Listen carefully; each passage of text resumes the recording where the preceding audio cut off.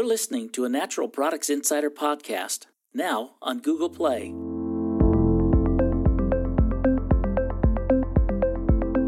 With Steve Myers, Senior Editor.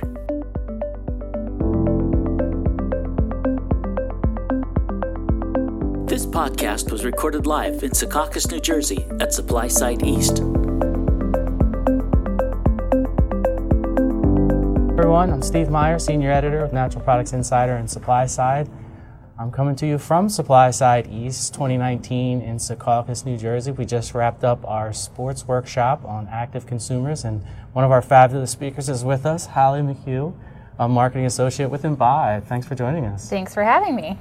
So you covered a lot of ground with sports beverages, especially tailored toward the active consumer market. And there were a few really interesting points that I was hoping you could elaborate on. And I think as we see active consumers coming into the sports nutrition market, they're bringing in some mainstream mentalities. And so this one aspect is definitely coming over from the mainstream, and that is sweetening beverages. So you could give us a little idea of what's going on with beverage sweeteners, are natural sweeteners playing, and maybe which ones are really the players? Sure. So we are definitely seeing a demand for sugar reduction or completely removing sugar and replacing it. Consumers still want that really sweet flavor, and especially in sports nutrition products, you have a lot of sweet flavors, sweet indulgent flavors like birthday cake or chocolate cake. So you want to keep those sweet without adding all the sugar and the calories. So from a sports nutrition perspective, I'm seeing a lot of brands transition from artificial sweeteners that are really common in those types of products to natural non-nutritive sweeteners like stevia and monk fruit are the main ones I'm seeing. I talked to a lot of brands at Expo West that said that they were either making that transition or have transitioned already. And then on the mainstream side, you have brands like Nesquik or Bolthouse who have protein beverages, and they're trying to reduce the amount of sugar and either taking some of it out or adding in like a monk fruit or something like that. Like in the case of Bolthouse, they use monk fruit to sweeten their beverage.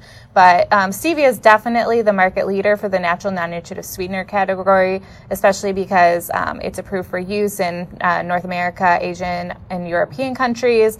So that's a definite benefit. And there's been a lot of advances in stevia technology. So you have a lot of really great tasting stevia products now, and also flavors with modulating properties that can help mask some of those off notes of the natural sweeteners. Well, that's good, because I do know that stevia seems to, or at least has seemed to be a love it or hate it kind of flavor for all its great properties as a botanical and an alternative sweetener. That is sort of like the main challenge. So it's great to hear that some technology is enabling better tasting stevia products. And on that note, you mentioned something that sort of took me a little by surprise. I'm not sure why I did, but there are so many different types of water products. We've seen so many of them do well and find white space where we didn't know there was white space. Protein in water. We're seeing protein in everything. I didn't expect to see it in water. I think of chalky protein powders, ready-to-drink mixes. What are you seeing there, and how is this possible? Yeah, so we're seeing a lot of growth in the protein water market, more brands developing protein waters, and they're using whey protein and high acid formulations. And I mean, it's definitely a technically challenging project. You have to get it stabilized, get it clear. But I mean, there's a lot of potential for protein waters and even enhancing protein waters with other ingredients, because you have your vitamin waters, your antioxidant waters. So really it was only a matter of time before protein, and even that brand Physique, they have a sparkling protein water, which is their own proprietary technology, is patented. So that's a really interesting new protein water, and I expect to see more of that in the future. And visually, how do these protein waters play? I mean, what do they look like? Do they look like waters? Or? They do in the sense of like a vitamin water looks like water. I mean, they have color, they have flavor, they have sweetener, which many of the waters out there do. But yeah, it's completely clear, and it's usually a quality protein isolate that they're using to make those. And you mentioned whey.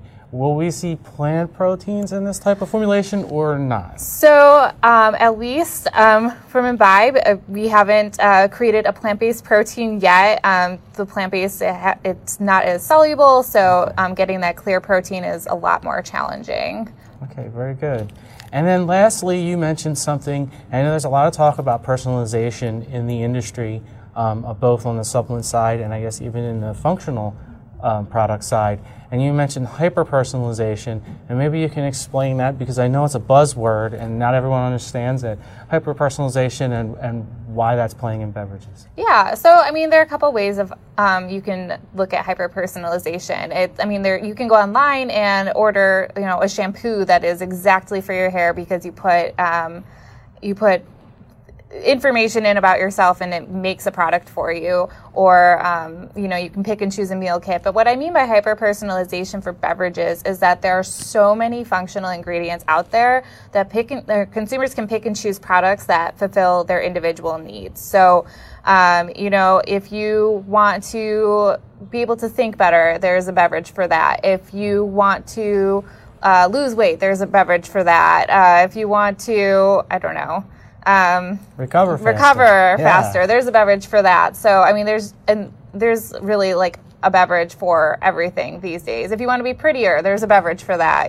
So that's what I mean when I say hyper personalization. And often brands are also combining ingredients so that you can get multiple benefits, and that might appeal to a wider variety of consumers. But if there's one specific thing you're looking for, there's probably a beverage for that, and if there isn't yet, there probably will be. Very soon. Well, that's great, and thank you for joining us, and thank everyone for tuning in. That's it here from Supply Side 2019 in Secaucus. For more award-winning podcasts from industry experts, go to insider.com and click in the podcast section. You can also find us on Apple Podcasts or Google Play by searching Healthy Insider Podcast. Hit subscribe to never miss an episode. To join the conversation about the health and nutrition industry, leave a comment on the podcast's Twitter, Facebook, or SoundCloud account.